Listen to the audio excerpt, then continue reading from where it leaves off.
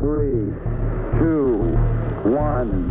Welcome to the Monaco Podcast.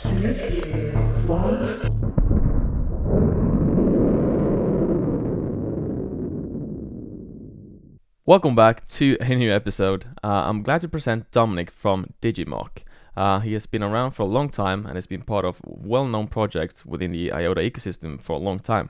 And I'm looking forward to hear what kind of updates about it is that Dom and his team are up to these days. Welcome to the podcast, mate. Thank you. Great to be around. Definitely great to have you guys.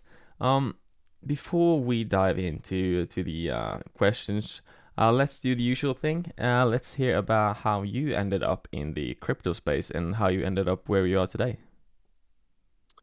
All right. Yes. So the way I ended up in the crypto space, at least part-time, right? Because that's not like my entire focus is not in the crypto space, but I also participate to projects in that ecosystem. And the way I ended up there was basically at EVRYTHNG.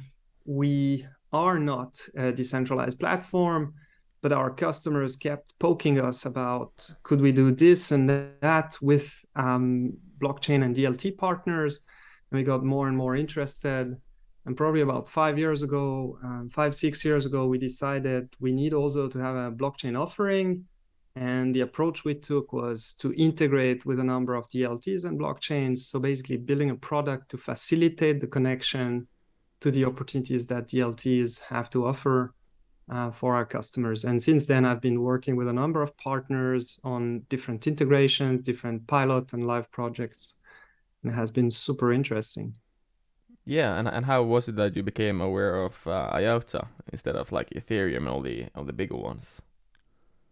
Yeah, so as we were building up the number, like the partners and the preferred partners we wanted to have, we were looking at the requirements from our customers, and IOTA was quite interesting. I mean, one point of interest for IOTA was the European aspect. We have a number of European customers for whom it was quite important.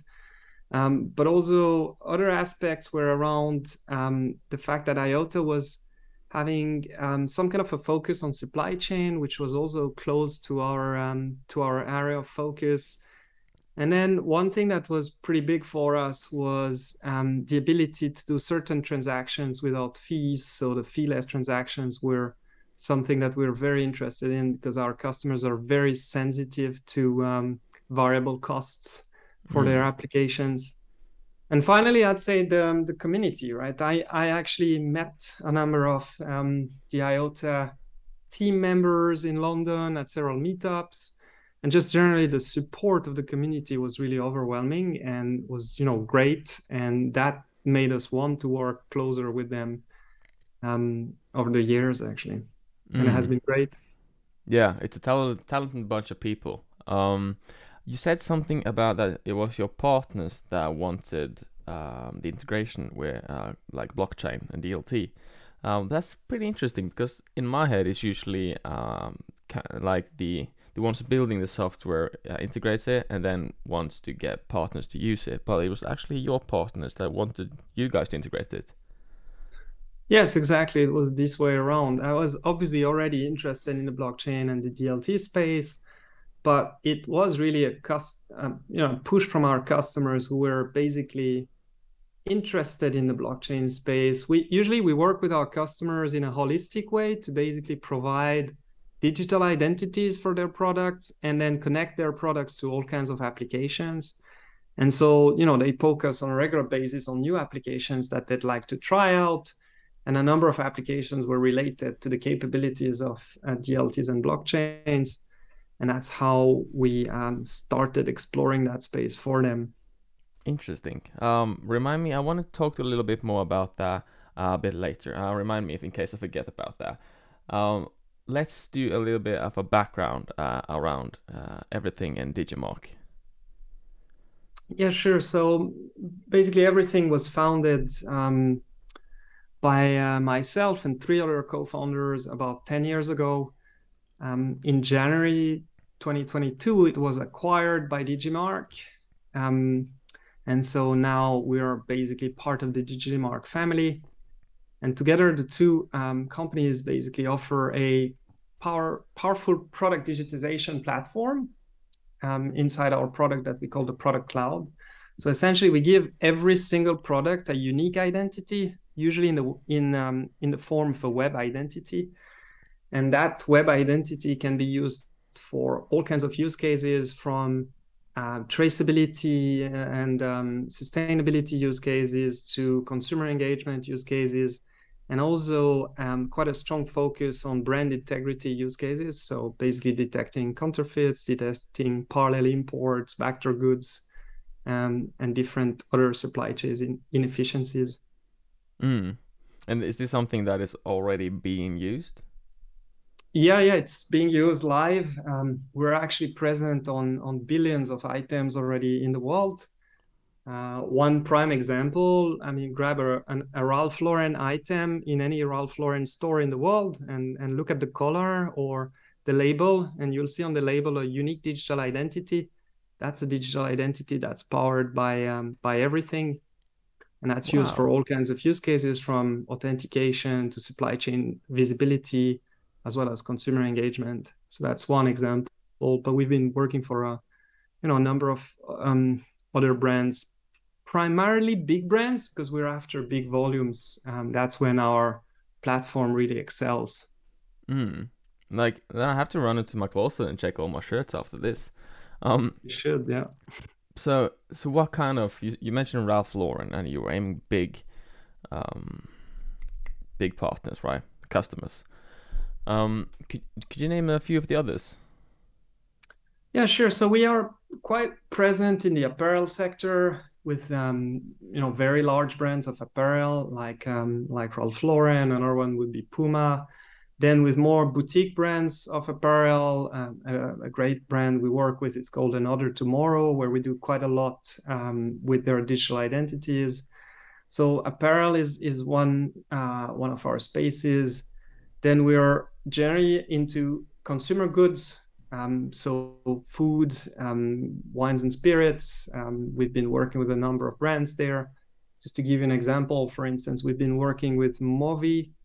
Movi is one of the biggest salmon companies in the world, salmon and fish companies in the world. And we do end-to-end traceability on salmon and other types of fishes. At the back of a batch level QR code that gives you all kinds of information about the fish, where it came from, etc.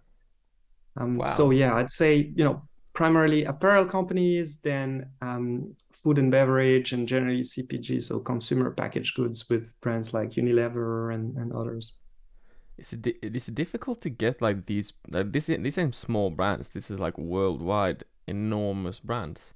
Is it difficult to get them to like be part of something like this? It is getting increasingly easier. I won't lie, when we started, it was really difficult. We were basically telling them that by having a unique digital identity on your products, you can enable all kinds of use cases. But just the fact of creating a unique digital identity for their products was a real challenge. Printing challenge, coding and decoding challenges. We're talking about billions and billions of items, and any small change is a big deal. And these brands, for instance, were not used to serialization. So the normal way you do item identification or product identification today is at the product level. So you don't go into a unique code per item. So we had to go on a journey with them to be able to do that at the printing level, at the encoding and decoding level. But quite a few things have changed in the past few years. I think technologies have changed. So now with digital printing and other techniques, it becomes increasingly easier to serialize. There were also, on the consumer side, a number of things on the tech that changed. For instance, all consumer phones can read serialized QR codes or serialized NFC tags. So that obviously really boosted interactions. And then there are a number of external factors, such as regulations. There are a number of regulations that are coming up that require serialization of certain items, that require full traceability of certain items. And generally, consumers are becoming more aware and they want to know more about the products, not only in a generic way, but in a like item way, like where is the item I have in my hands coming from? What's its story? What can I do with it? How can I recycle it, etc. So I think the time is ripe basically for these type of use cases, and brands are getting more and more into it. You kind of touched into this topic in the beginning. Like, when, how, and why did you start getting interested in working with the like the crypto space, like blockchain and DLTs? Yeah, so as I said, probably about 5 years ago, roughly. I need to check exactly, but that's probably when we started integrating with the first partners. And why? Well, because our customers started to get interested in what the blockchain had to offer, in particular in areas like traceability and trustable information. We work with certain brands that have sometimes a trust problem with their consumers, and being able to back their data with actual immutable data was something that was interesting. So on the supply chain side, so some other reasons were to basically build reward programs that were based on blockchain and crypto. And generally, they were super eager to test the space. There were also retailers that were increasingly asking the brands to participate in their ecosystems, in their blockchain and decentralized ecosystems. So some of the brands were actually constrained to start to adopt blockchain or actually push some of the data to blockchains. And so that's how it happened. And then how? Well, basically, we decided we don't want to be a blockchain ourselves. There are enough blockchains out there. There are enough DLTs out there. So we took an approach that we wanted to be blockchain ready, but not blockchain only, we always said. So we built a product called the Blockchain Integration Hub, which basically allows to integrate with a number of our partnering blockchains and DLTs. And we've been running projects for our customers at the back of that. Nice. Do you use? Yeah, you said you use different like blockchains. So you have a live product right now on like different platforms, or is it like one mainly that you're using? No, we have live products on different platforms, ranging from Ethereum to Origin Trails, another partner. But most of the projects lately, we've been working with IOTA, but we're trying to remain independent of one particular blockchain or DLT, because that's in the interest of our customers. The DLTs have different core focus areas, deliver different use cases, and we want to make sure that our customers can play with several when it makes sense. Yeah, because that was the next question. Like, why kind of having on different platforms instead of having everything in one? It's like, especially if it becomes, like say IOTA becomes like the true decentralized blockchain or crypto, then would it make sense to move everything there, or is there like a backdoor to that? Potentially yes, but not necessarily. To give you one example, we worked with an Italian fashion brand called Alix, and they had two targets with their blockchain play. One of them was they wanted full traceability information to be backed by a DLT, so that you could really see that the information was provable and immutable. But they also wanted a mechanism to share the data across amongst the players of the supply chain. And here we used two DLTs. We used IOTA for everything that was related to the traceability information and anchoring that information. And then we use Origin Trail for the data sharing, because they had a pretty interesting data sharing layer for supply chain data. So we were basically leveraging the best of two of our partners. I think obviously as IOTA grows, the number of use cases that we can run at the back of IOTA are growing as well. But then you also have these specialized DLTs and specialized blockchain that really are really good at one thing. For instance, I don't know, creating tokens for consumer rewards. And it makes sense sometimes to integrate with these very specific ones to basically get faster to market. I'm not sure if that's something that can enable on Shimmer as well, but like how the IoT technology is right now. Is it like everything that you guys need, or are you guys waiting for something, or is it like in a test phase? It has, it has grown and evolved quite a bit. And there's a very positive side to that. There's also the flip side to that. When you run a live project, because we run actually a couple of live projects in the real world where items are bound to the IOTA blockchain, and when people scan them, we need the blockchain to be up and running. And so some of the changes forced us to migrate and remigrate, and that wasn't great. But overall, we understand that the technology has to evolve, and we're supportive of that because we get more and more use cases, more and more stability, more and more potential, and that's great. Okay, great. So you guys would like smart contracts is supposed to come, well, soon, I guess. Is that something that you guys also are waiting for? Yeah, absolutely. I mean, one of the reasons we needed to work with other partners was the lack of smart contracts in IOTA. So we're thrilled about what smart contracts in IOTA could bring, and we're looking forward to start testing that as well. Cool. Yeah, because I was wondering if it was mostly the crypto space that was waiting for the smart contract due to like DeFi and all that. But it's nice to hear that that you guys are also waiting for it and will utilize it. Okay, next question. What's a product cloud, and more generally, what are digital identities and digital twins? We have had an episode of digital identity, but I was wondering more towards your platform. Yeah, you probably had the episode you had about digital identities, and pardon me because I didn't listen to that particular one, but I suppose you had digital identities probably for people. Was that the focus? It was a little bit various, but I'm interested to hear your like view of it.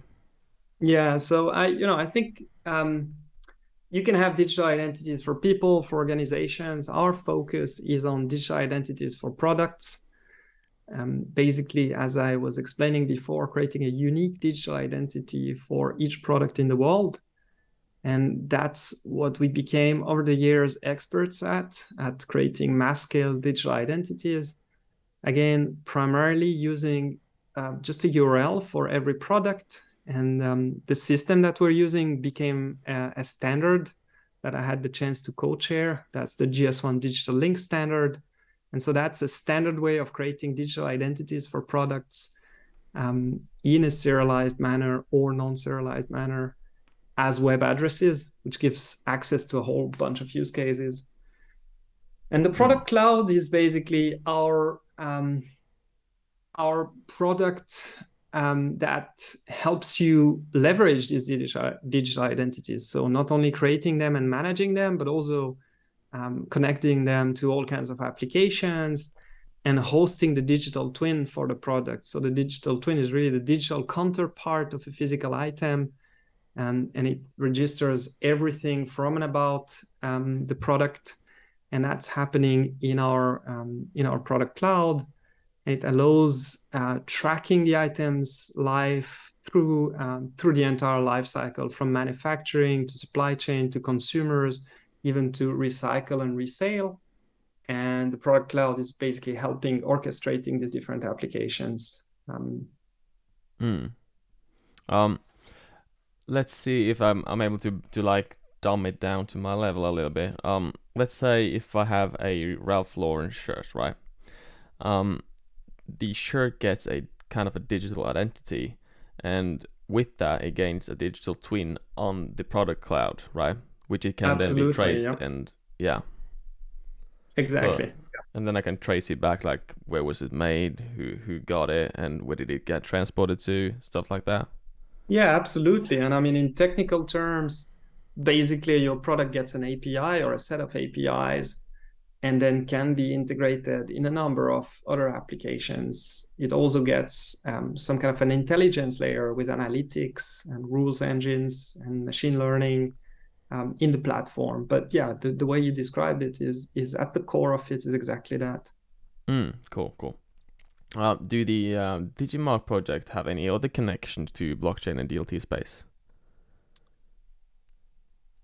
Well, I think we already talked about the connection, and that's we are connecting these digital identities to a large ecosystem of applications, including applications in the DLT and blockchain space.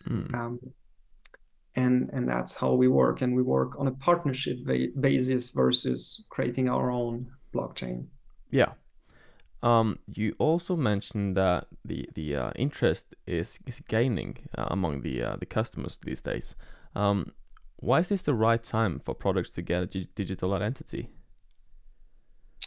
I think we touched a little bit upon that, but I think there's generally a consumer push. When you create a digital identity, you allow consumers to directly interact with the item they have in their hands. It's really a direct, tight link where you basically scan the item and get all kinds of information and engagement, consumer engagement about it. And consumers are really demanding for that. They're demanding better brand integrity.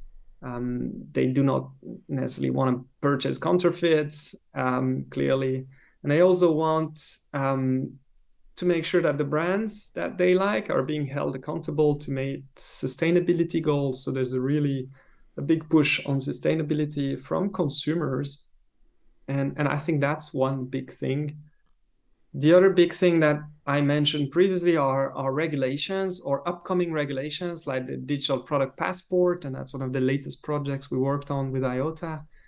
And finally, there are a number of emerging technologies, as we talked, that really make it the right time to interact with products, because we can do it at the back of our phones in a very easy way. The brands can now serialize using lots of different carriers, QR codes or watermarks, NFC tags, RFID tags. So there's really a whole breadth of possibilities to connect products.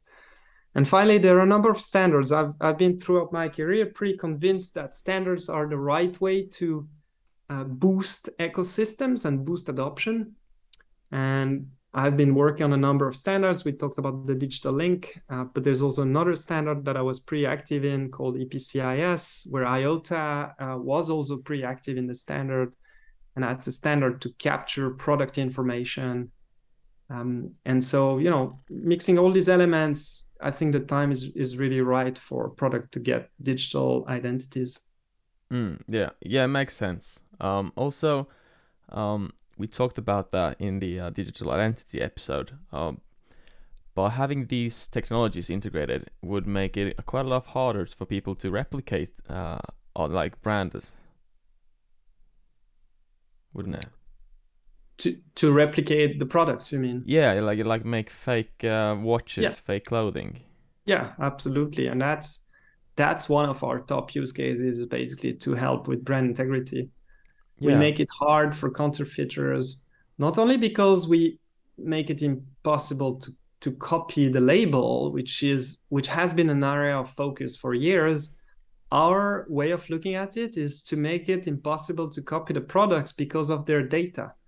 We do what we call data-driven product authenticity. So we look at all the data from and about the product. We get lots of data points, and we look at is it plausible that this product is real, this product is in the right place, using techniques such as rules engines, but also increasingly more machine learning. And faking the data is very hard for counterfeiters, because you need to fake the product, but you also need then to fake the data it's linked to, and that's very challenging because we detect these kind of things.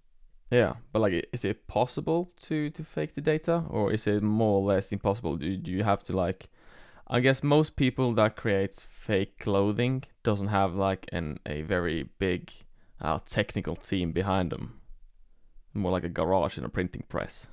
Yeah, I think you would be surprised. Yeah. There are an increasing number of very high quality counterfeits, Oh yeah.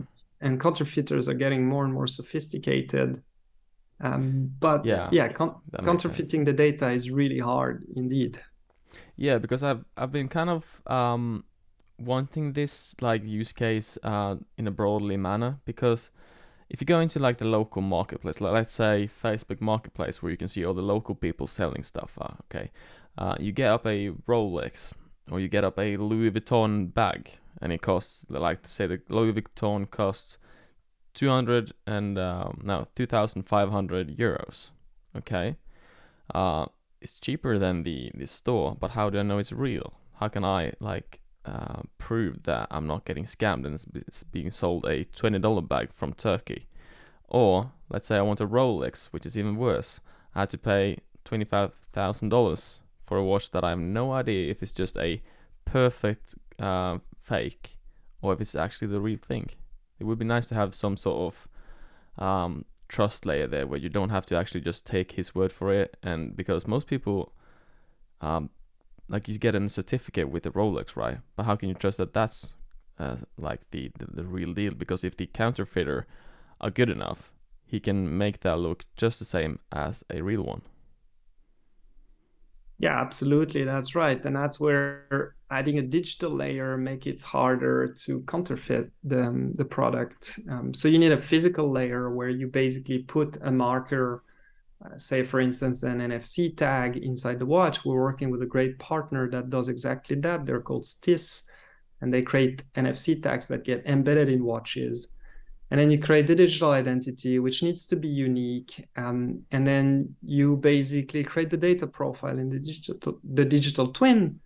And with all of that, you're getting more and more sophisticated, and it's getting harder and harder to counterfeit the product. Hmm. Well, what's an NFC? NFC is a near field communication. So it's some kind of an RFID tag. We know it as consumers from our from our credit cards. When you tap your credit card, that's near field communication when you tap it on a Okay, terminal yeah. or your rail card. But those NFC tags are also embedded now increasingly more into everyday products, especially luxury products. Yeah. I guess like it wouldn't be like productive to have it in a couple socks for $2, but if you want to buy an Armani suit, right, it would be nice to have some form of credibility to it. Absolutely. It's a cost problem, right? That's Yeah. why for lower cost products, you look more at QR codes or digital watermarks. For more expensive products, you can go all the way to NFC, including secure NFC, which has an Yeah. encryption layer as well. Yeah. Yeah. And one more thing.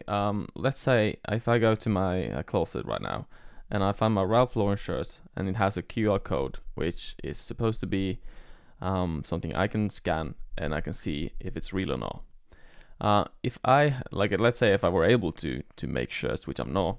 Let's say if I were, I copy the QR code and use the same QR code on my real shirt or my fake ones. So when someone bought the fake ones, they would get the QR code of a real shirt. How do you like stop that from happening? So yeah, I mean that's you would probably be a good counterfeiter because you're starting to to understand the tricks. Yeah, But yeah, I'm no, good. if you copy one shirt at a small scale, we probably won't detect that easily. But if you do it at a large scale, which becomes financially interesting, we will Mm. detect it because we will see that a single identity is seen in many places. And that's where our models kick in, and we'll Oh start to yeah. detect that there is a problem. When you have one identity that's scanned millions of times, then there is a problem, right? And that's typically the kind of data points we can generate for our customers. Yeah. And I can imagine those that go hard into to fake stuff doesn't do it just to make 10 shirts.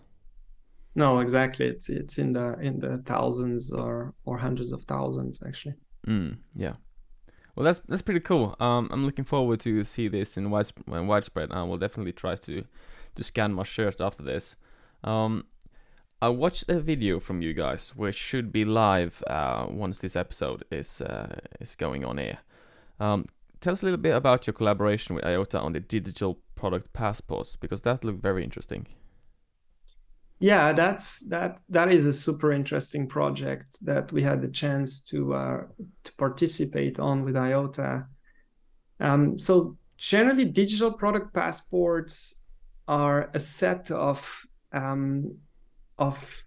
upcoming initiatives by the European Commission. They're part of the Green Deal framework, and their goal is basically to start to have mandatory passports for products. Examples of such products are in the textile world, where in a few years there'll be requirements to have a digital product passport attached to textile. Another example is on batteries for electric vehicles. And you have more and more examples where the European Commission is trying to deploy these product passports. And essentially, they allow consumers to get more informed and to make more informed decisions about the products they buy by understanding where they come from, how much resource they consume, what they contain, all kinds of this type of information, as well as recycling information. So it's really like a passport, but for a product that the product carries through its entire life. And that's very exciting, because now brands will have an opportunity to actually not only create that for their own marketing needs, but also to participate to this general ecosystem that the European Commission is launching. And like, just to wrap my head around that, like, let's say would my car have a digital product passport, and then the components in the car would then have like digital twins? Yeah, I mean, in the case of electric batteries, the battery itself would have a digital product passport.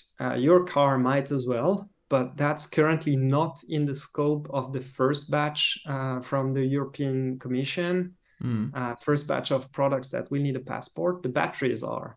So the battery in your electric car would have a digital product passport. It would have a watermark or a QR code or an NFC tag or whatever other technology allows you to identify this battery. And then you would get, through the digital twin, all kinds of information. Where was the battery produced? What is the battery containing? What's the carbon footprint of the battery, etc. And then also its modules. What modules are inside the battery? Which modules were replaced? By whom? That's also quite important. Was it replaced by a person who was really authorized to do so, etc.? So really like the digital twin of your battery through that passport. Would be very interesting to kind of know how much I've already polluted before I actually get the battery in my car. Absolutely, and that's part of it, right? That part of the European Commission's mission is to make this visible, because today as consumers, we just don't know, right? I mean, no later than today, I was reading there's a Danish research group that published that to basically, when you use cotton bags instead of single-use plastic bags, to basically make it better from an environmental point of view, you would need to use the cotton bag 20,000 times, and which is unpractical, right? And so that's just an example. As consumers, we assume that a cotton bag is better than a single-use plastic bag, but it's not necessarily that straightforward. And that's exactly what digital product passport is also about, making it accessible for consumers so that we can make the right decisions, because the right decisions are sometimes non-obvious. Definitely. We also spoke about this a little bit earlier, but you have like many other blockchain partners. Like what's so special about IOTA, which you already mentioned most about, but also what's the challenges? The challenges of working with IOTA. Yeah, so what's so special? I mentioned a number of things. The community and the core team members who are extremely helpful, and yeah, big thank for that to the team. the fee-less transactions, which for us are quite important and quite useful. The ability to participate pretty easily. Becoming part of the network is very easy. We actually run IOTA nodes, and it's well documented and it's quite smooth. Another big point which I forgot to mention is the carbon footprint, generally the energy footprint of IOTA versus other blockchains or DLTs. That for our customers is tremendously important, because you don't want to run a sustainability project at the back of a blockchain that consumes enormous amount of energy for each transaction. Yeah. That is totally counterintuitive and counterproductive. So that's a big deal. And early on, it was a big deal for us. We had customers who were like, well, I'm not going to use Ethereum, at least when it's still proof of work, because that would completely kill the purpose of me proving that I'm doing the right thing for the environment. So that was also kind of a big deal, which I forgot to mention when we talked about that before. That's pretty cool that the projects are also actually aware of the carbon footprint of Ethereum and say they don't want to use it, even though that's the superior crypto right now. Yeah, I mean, they've become increasingly more aware. I think the early projects, they were not aware. I also felt like generally the blockchain community was trying to not necessarily address that issue too much in the open. But it has become a much bigger issue lately, and the migration of Ethereum to proof of stake is an example that it's gonna be a big deal for certain projects, especially sustainability projects. And actually, the European Union is also putting that as a requirement. The energy footprint of the blockchains they'll work with in the future and the DLTs needs to be as small as possible. That's very important. Definitely. So what's the challenges for working with IOTA? I think one of the challenges, and I'll be very honest here, is it's still an ecosystem that's developing. It's developing at tremendous speed, and sometimes that breaks things. And it's fine as long as you're not running production projects. But when you're running production projects, things breaking, data disappearing or needing migrations is challenging, actually, because there's a tension. I understand all these ecosystems are still developing. On the other hand, we want to start adopting them to prove they can do something useful for the market. But when we do it in the real world and not just as a tiny demonstrator, these things have to live for a long time. Some of the products we work with, their digital identity and the data associated with it needs to live for 5, 10, 20, 25 years. And that's a real challenge. So I look forward, and that's not only true for IOTA, but I look forward to a bit more maturity of these ecosystems so that we can really rely on them for the long run and not just for short-term applications.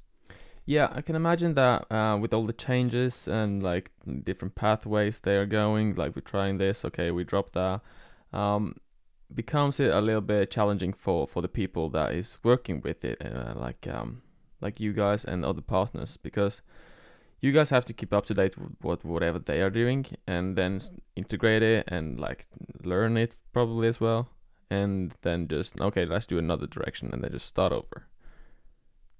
Yeah, that's exactly like you describe it. And it's, IOTA is not the only partner where we face this challenge. What I'll say for IOTA's defense here is they made some pretty significant changes. Some of them were pretty impactful for us, but the team was always behind us to try to help us finding solutions. So it's not like we're completely alone. Nevertheless, it's time for us. Things breaking for us, which doesn't look great for our customers. So yeah, I look forward to some stability as well. So another question. I can imagine that this is quite expensive to build. And you also mentioned that the European Union is involved. Are you getting like funding from these projects, or are you getting funding from the partners or like the EU or? Yeah. So, I mean, some of the projects, our commercial projects, are funded through our customers.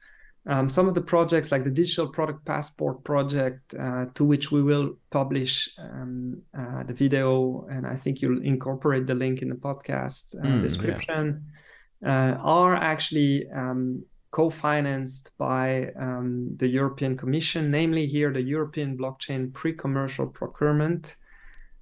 So the EBSI framework. And so that's great because it allows IOTA and Digimarc to research these emerging fields with some funding. Of course, we also have to help developing these projects. And it's great because it's really a framework where we can test things with some associated funding. And these research projects are great, but I'm always eager also to move them to the next level, which the European Commission is also eager to basically start then applying those with real world products and customers. And this is the phase we're in now. We have a blueprint of what I think is a very strong digital product passport offering that combines Digimarc, identities, the product cloud, and IOTA. So for me, it's like almost like a perfect blueprint of what the digital product passport architecture should be, especially also if you include the standards we worked with. And now we're trying to push that to brands and to get brands to pilot it with us. And that's the next phase we're in. That's super interesting. You also mentioned before we started this was kind of cool. Not sure how significant. It sounds very cool that the European Union approved the podcast.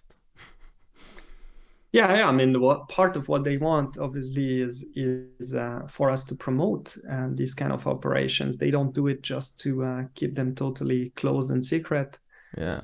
So they also want now to start to plant the seed in the market that digital product passports are coming. It's, of course, still an evolving framework. So none of what you see in the video is definitive in terms of the European Commission hasn't yet regulated the architecture and the framework, but it's coming. It's coming, and it's coming pretty soon. Like the first regulations should come up in 2024, and the first products with digital product passport should come soon after. So nice. we're actively working on these architectures to be ready when it hits. Yeah, because do you think that these would actually like go live, like the digital passport and everything, around 2024, like widely used? Yeah, on the first products, it's going to be 2024. Textile, I think batteries, if I'm not mistaken, I need to check the exact date, but a few years later. So it's becoming real, right? I mean, 2024 is not far, and so yeah, it's becoming a reality. And I think brands can take it as a constraint, but I think they should really take it as an opportunity.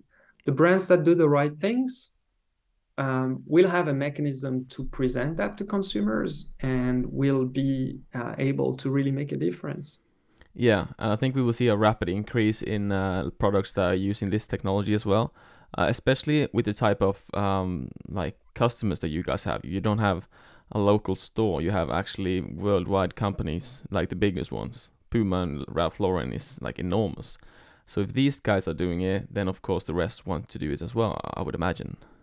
Yeah, no, you're right. It will set the bar pretty high and everyone will have to follow. Otherwise, the brands that aren't transparent and aren't providing these kind of digital services will be left behind. And I think you're absolutely right. Get behind, get left behind, as I like to say. Exactly. One more thing, our last question here. You did mention crypto tokens integration or something like that a little bit earlier.